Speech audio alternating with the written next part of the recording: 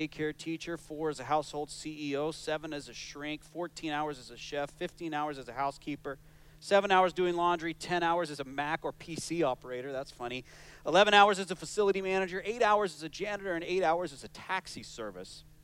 This year, research indicates that the stay-at-home mom would earn a base salary of $37,000, but $78,000 in overtime, for an annual salary of $115,000 and change. And I'll be honest, I've seen what stay-at-home moms do. $115,000 way underpaid.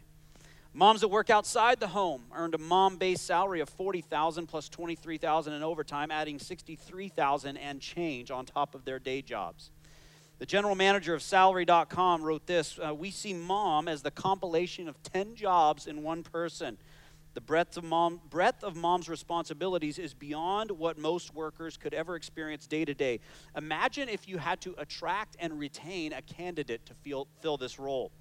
Salary.com aimed for market price mom, and the same manager, it prices a job. So for 10 titles, a nearly 100-hour work week, and a 6-figure annual rate, moms may be the most valuable workers in the country. Moms, you are awesome. And you are way underpaid. I don't care what you make. We're glad that you're here with us this morning. Happy Mother's Day. Let's pray together and we'll get into God's Word. God, we are grateful for your presence here with us, Holy Spirit. We're grateful for the fact that you are in this room. Heavenly Father, you sent your Son to this earth 2,000 years ago, but when he ascended into heaven, you did not leave us alone. You sent a comforter, a keeper, a helper, a friend in the form of your Spirit to speak to our spirits. And so God, folks in this room, there's some that are kind of used to spiritual conversations, but maybe some that are new to that. May you kind of draw out of them today that longing for you. May they know today that as they hear from your word, that it's really you, your Spirit, speaking to them. Open our eyes now, open our ears, and open our hearts to what you have to say from your word. In the name of Christ, the people of God together said, amen. If you don't know me, my name is Lucas. I'm the lead pastor here. Grateful to have you here with us this morning. And since it's Mother's Day, I decided this week that we would begin kind of a 3-week mini-series on a biblical woman. And that biblical woman's name is Esther. Esther was an absolutely fascinating person, and her entire story is recorded in the Old Testament in the book that bears her name. So over the next 3 weeks, what we're going to do is kind of pull 3 big ideas, 3 big truths from the book of Esther, one truth each week over the next 3 weeks that I hope will encourage you and inspire you and really teach us what God has for us. And before we get to our big idea from the book of Esther this morning, we've got to do a little bit of history work to understand the context that this book enters into, to kind of get a little handle on Esther's story. But Esther's story doesn't begin in Esther chapter 1, verse 1. Esther's story really begins about 100 years before Esther really even came on the scene. So we're going to do a little bit of history work this morning. You don't need to jot all this stuff down, but try to stick with me a little bit. And we're going to track through the 100 years before Esther came around.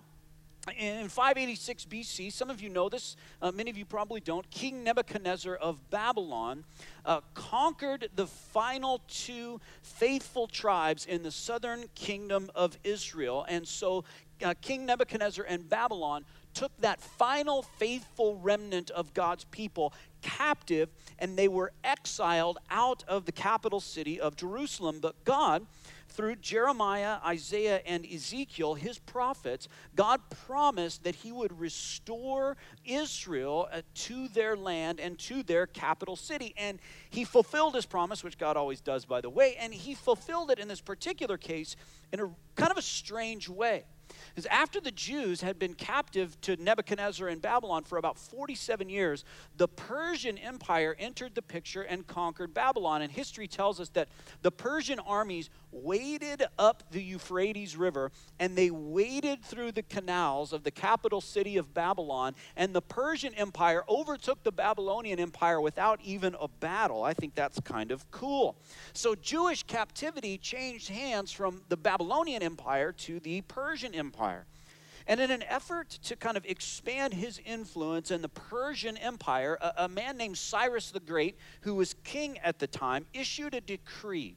And that decree allowed the Jews that he just kind of took hold of from the Babylonian Empire to return to their homeland and their capital city of Jerusalem to restore and rebuild the city using Persian money, thanks to King Cyrus. So the prophets Ezra and Nehemiah led that movement back to restore the city of Jerusalem. So 2 Persian kings later, after Cyrus the Great, and nearly 20 years after the Jews had returned to Jerusalem and began the city restoration project under the leadership of Nehemiah and Ezra, the second temple in Jerusalem was finally ready for consecration in 516 BC under a man named Darius I. That was Cyrus's grandson.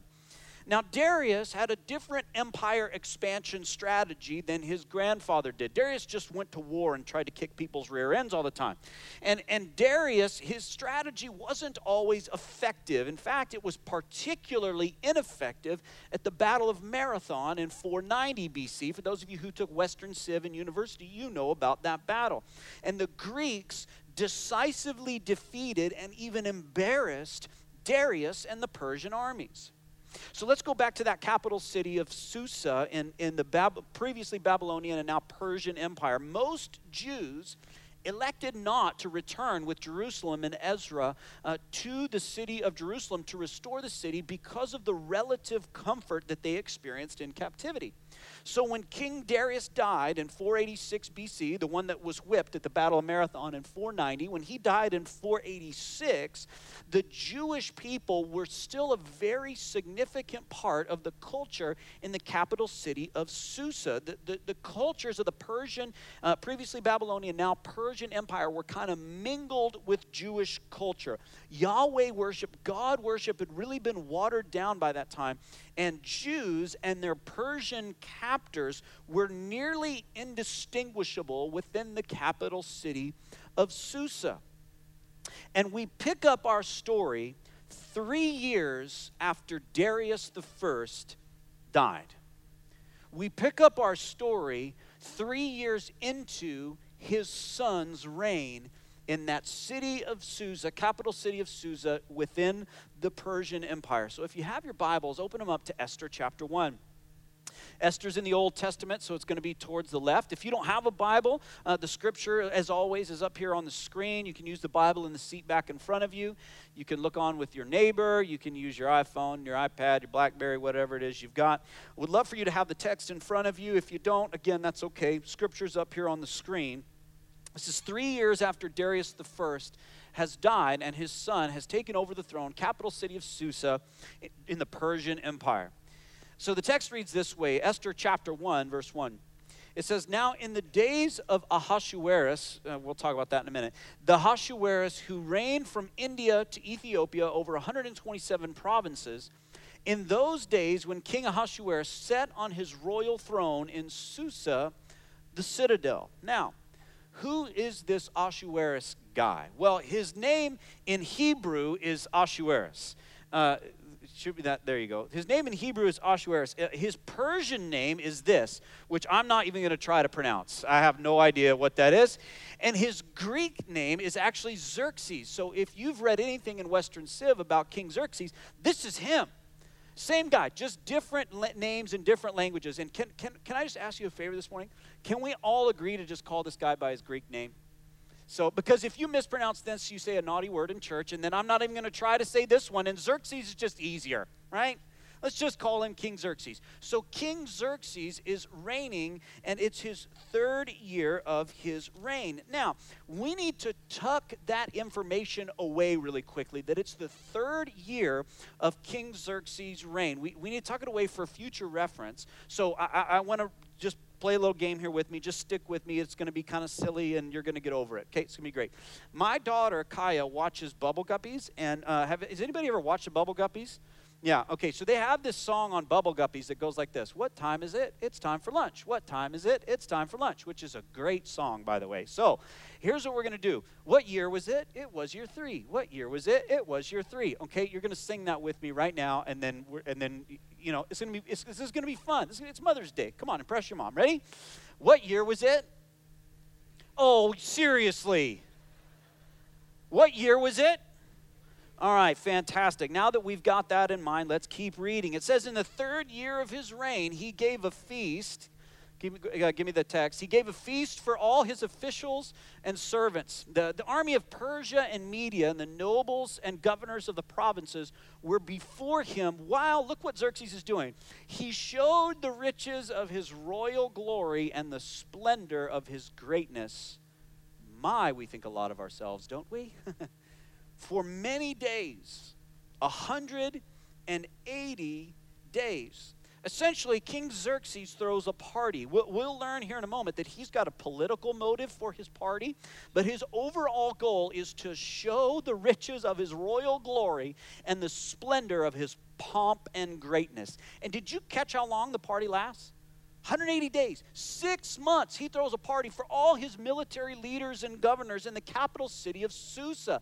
And then, when that's not enough, for the last 7 days, Xerxes extends that invitation beyond just military leaders and governors to the entire capital city. And they just go berserk. It's like Mardi Gras. For 3 days, they just party their brains out. For 7 days, 180 days total with his military leaders and governors, and then 7 days, a week total with the entire capital city. But at the end of that week of partying, things begin to go awry. Look at verse 10.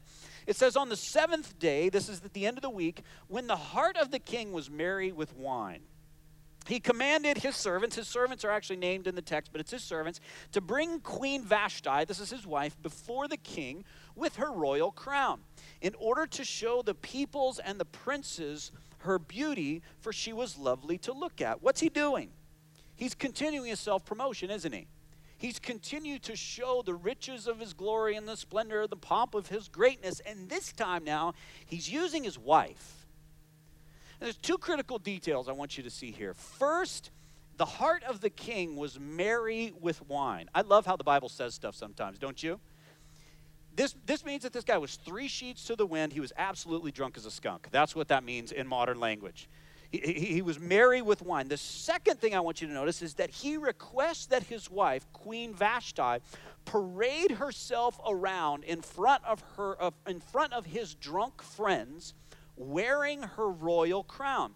But the original language here has a little bit of an implication to it that's probably critical. The implication is this: she's wearing only her royal crown. This man has decreased his wife to an object of drunken desire. He's an abusive, tyrannical, self-aggrandizing fool. And Vashti is like many of the women in the room right now. If your husband says, parade yourself around in front of my drunken friends wearing only your heels, you would go, no. Not here, not now, not ever. That's not happening. And that's what Vashti does. But the king gets angry. The Bible says that his anger actually burned within him. So King Xerxes calls his advisors together to ask for advice. And his advisors actually convince the king that Vashti's refusal to become an object of drunken desire will empower every woman in the kingdom to think for themselves. And what happens when women think for themselves? They keep us out of trouble. But Xerxes didn't think that. Xerxes said, look, we're going to issue an edict that says that every woman's got to submit to their husband. And Vashti, he divorces her on the spot. He sends her out of the room and he says, I never want to see you again. And as far as we can tell, he never does. Xerxes is drunk, angry, and insecure, and he agrees with his advisor's asinine conclusion and divorces his wife on the spot. This is not a good decision on the part of King Xerxes. Now, I want to give you $1 worth of free advice here. This is not our bottom line truth for this morning, so don't panic. This is not why you came to church today, but don't make decisions when you're drunk, angry, or insecure. Okay, we're just going to learn this from King Xerxes today. Don't make decisions when you're drunk, angry, or insecure. In fact, don't do this part at all, okay? But don't make decisions when you're drunk, angry, or insecure.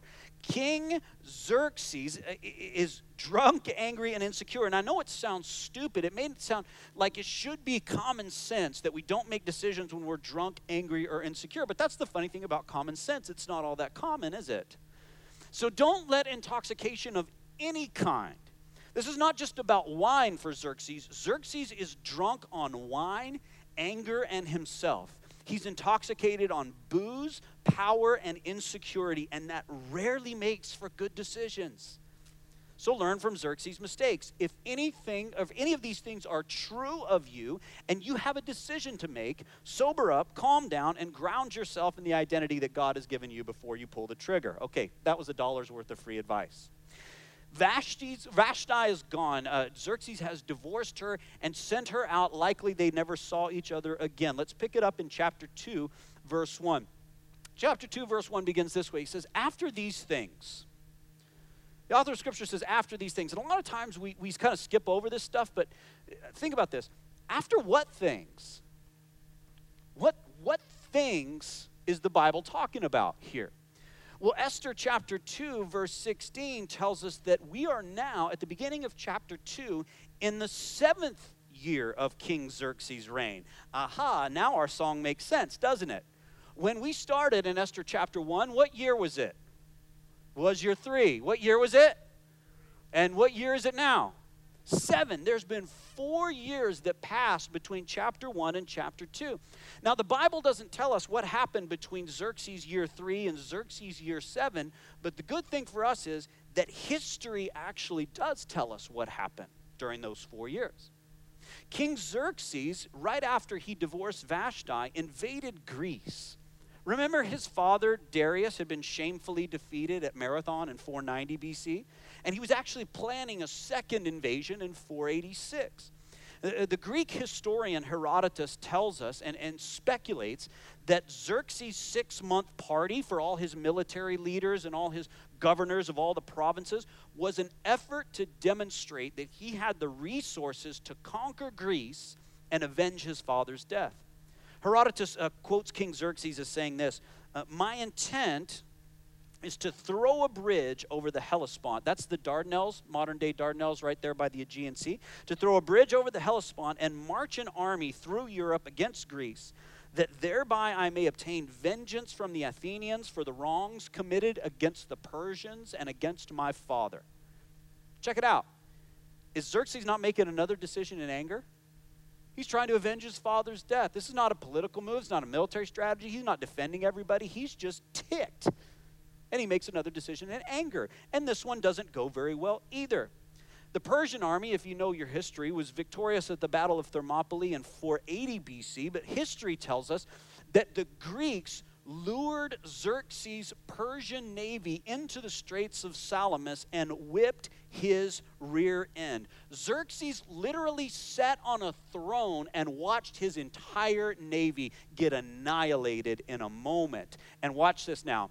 After these things, after those things, when the anger of King Ahasuerus or Xerxes had abated, he remembered Vashti and what she had done and what had been decreed against her. What's happening here? Xerxes has returned to the capital city of Susa, battle-weary, embarrassed, and a failure. And now check it out. He ain't got nobody to talk to about it. He's lonely now. His anger has subsided and regret sets in. You see? Don't make decisions when you're drunk, angry, or insecure.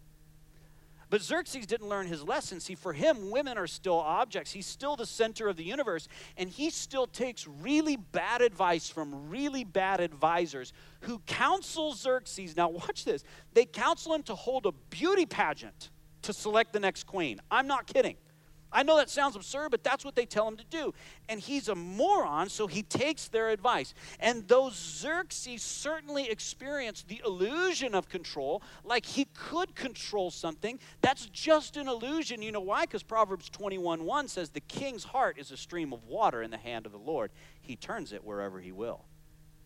And this situation is no different. God turned the heart of King Xerxes to a young Jewish girl named Esther.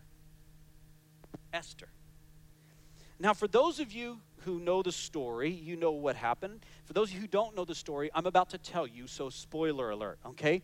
Xerxes takes Esther as his wife because she wins the beauty pageant. He crowns her queen, and she subsequently risks her life and leverages her position as queen in order to save God's people from a wicked, genocidal plot. And we're going to explore Esther's story in detail over the next 2 weeks.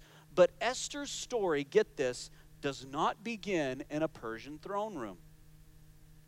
It doesn't begin with an opportunity to save God's people. Esther's story began long before that moment with an adoptive dad who loved her very, very well. Look at Esther chapter 2, verse 5.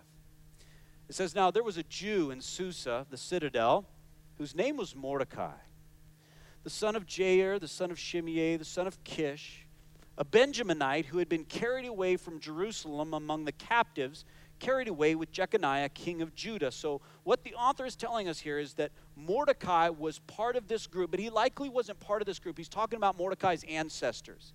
He was part of a family that had been carried away by Babylonian captivity, whom Nebuchadnezzar, remember, king of Babylon, had carried away. That's 586 BC. Keep reading. He was bringing up Hadassah, that is Esther, the daughter of his uncle, for she had neither father nor mother. The young woman had a beautiful figure. Again, I love how the Bible says that. The Bible says stuff. The king's heart was merry with wine. That means he was drunk as a skunk. The woman had a beautiful figure. It means she was smoking hot as a pistol. That's what that means. I'm not kidding. And she was lovely to look at. And when her father and mother died, check it out, Mordecai took her as his own daughter. When her father and mother died, Mordecai took her as his own daughter. Today, our journey through the book of Esther stops here with Mordecai.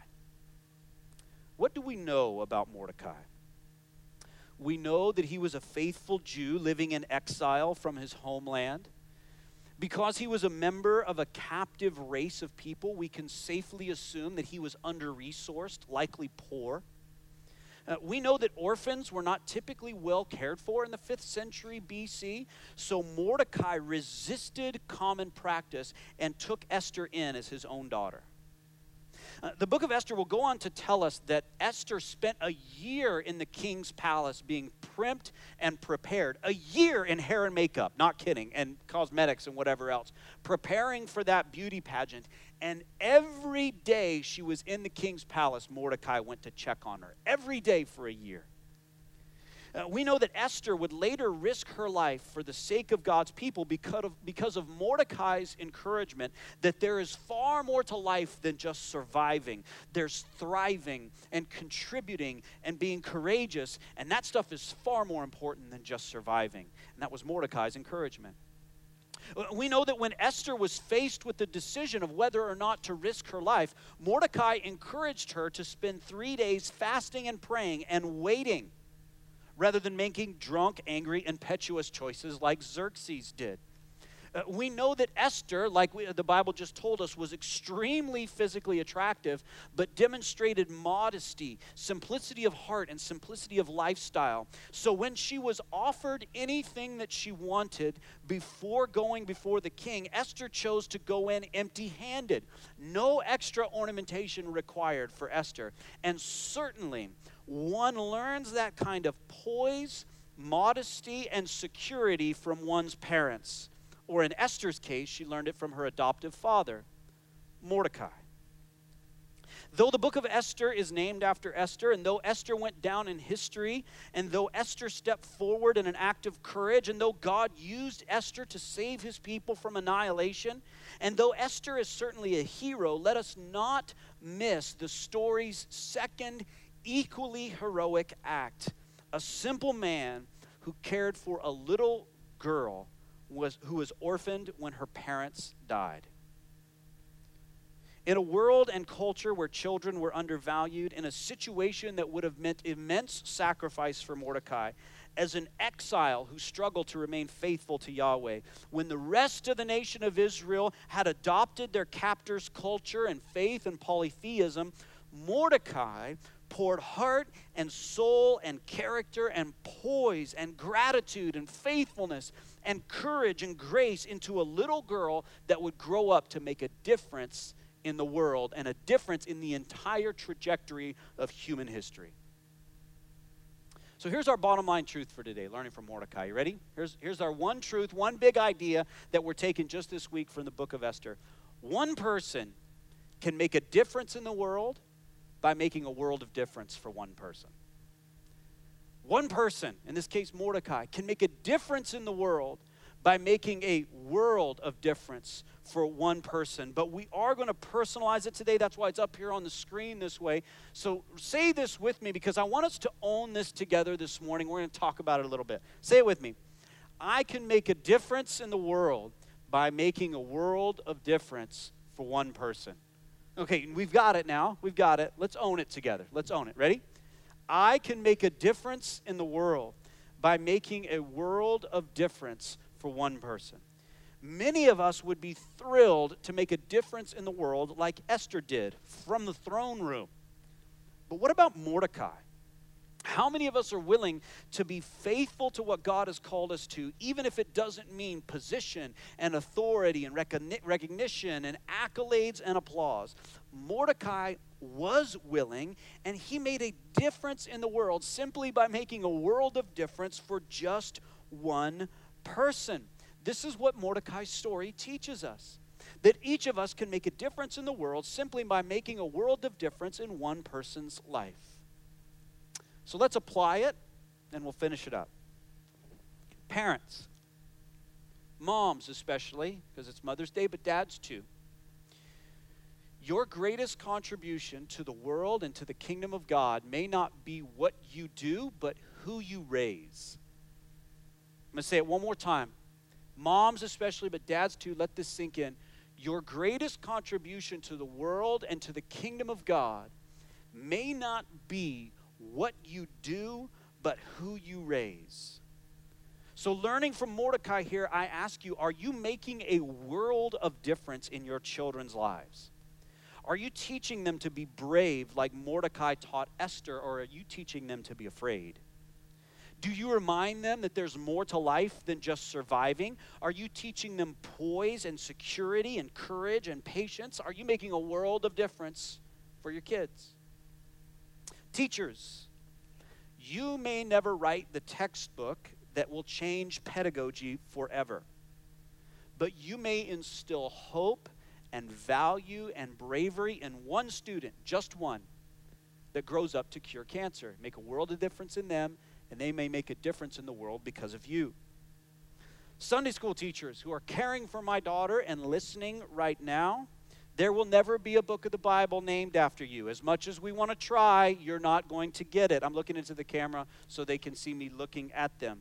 But like Mordecai did for Esther, you are teaching our children right now about a God who loves them unconditionally, and those kids are going to grow up to be difference makers in their sphere of influence because of what you're doing right now, making a world of difference in their life. Single parents, I suspect that you may occasionally feel like Mordecai, like a footnote in a book that people don't pay much attention to. But you are demonstrating a quality of courage and fortitude, just like Mordecai did, that very few of us can even dream about. So keep it up. You're making a difference in the world by making a world of difference for your child or children.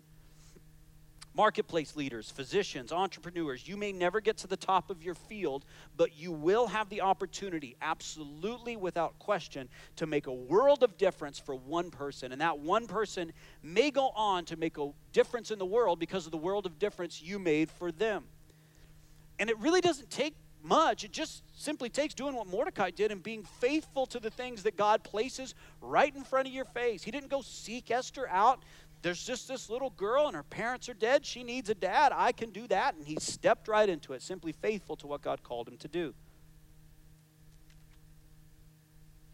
The middle of the 20th century, the 1950s and 1960s, were a tumultuous time in my home country of the United States, especially across the South, because people with my skin color look down on people with my daughter's skin color.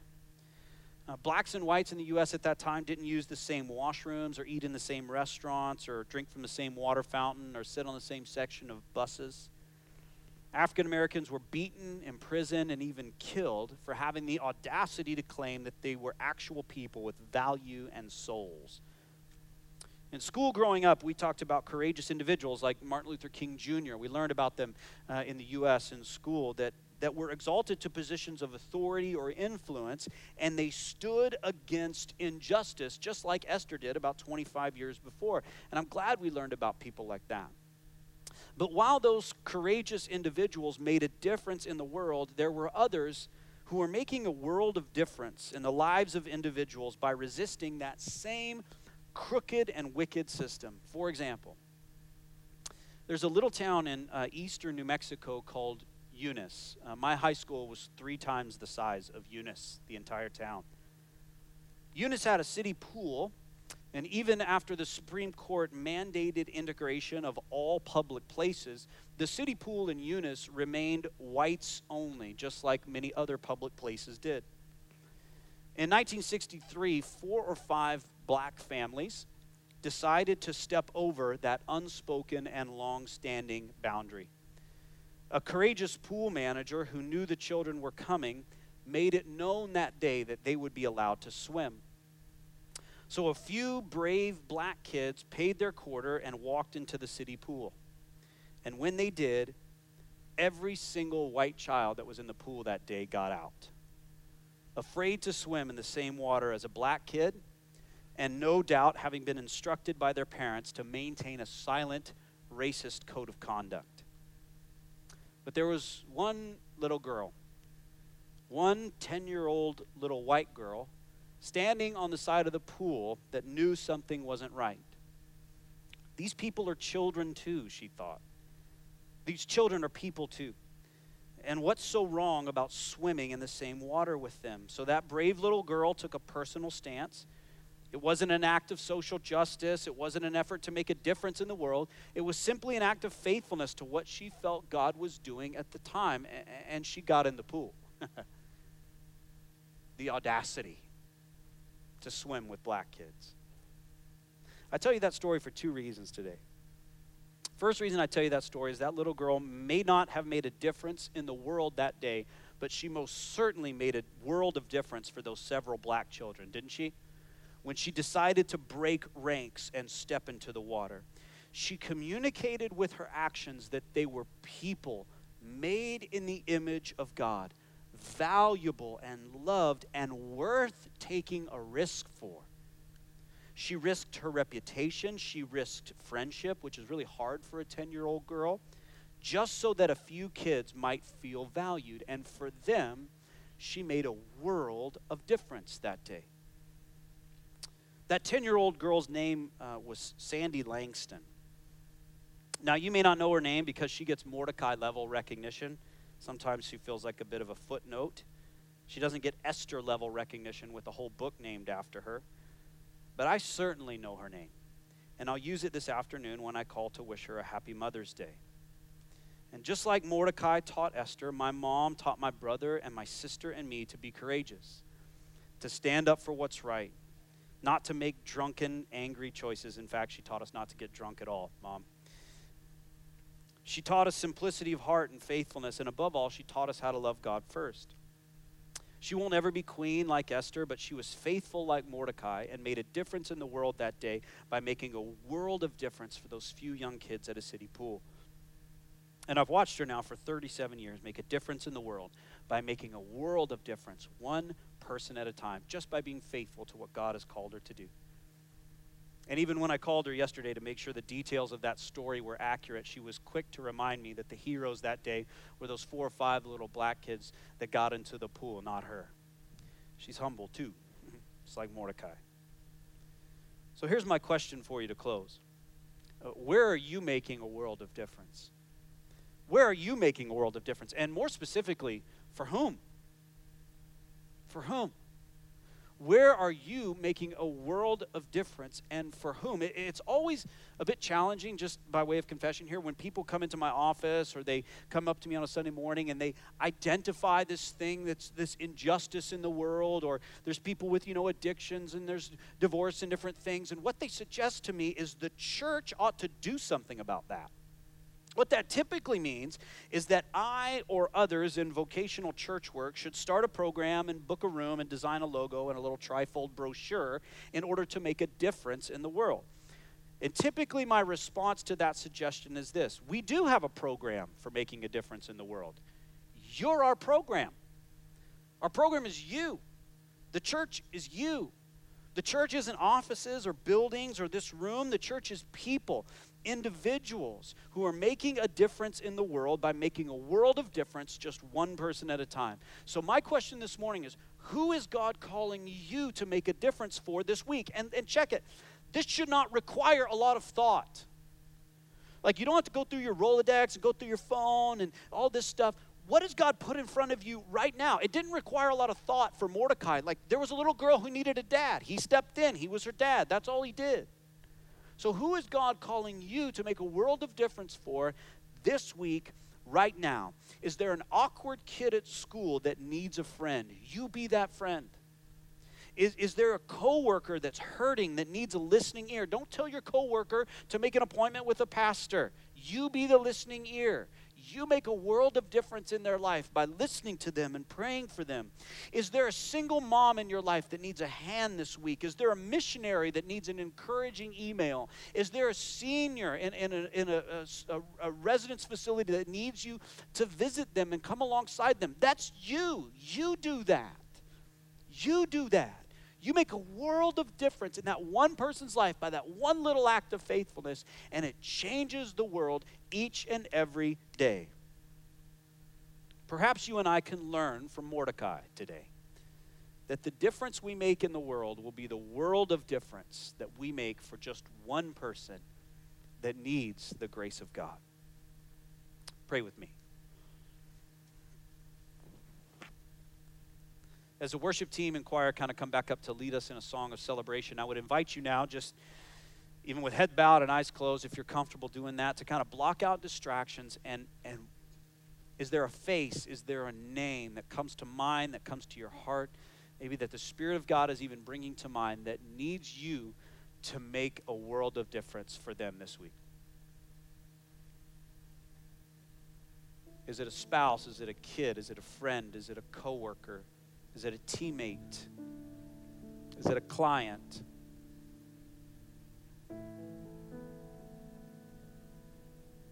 Who needs you this week to make a world of difference in their life?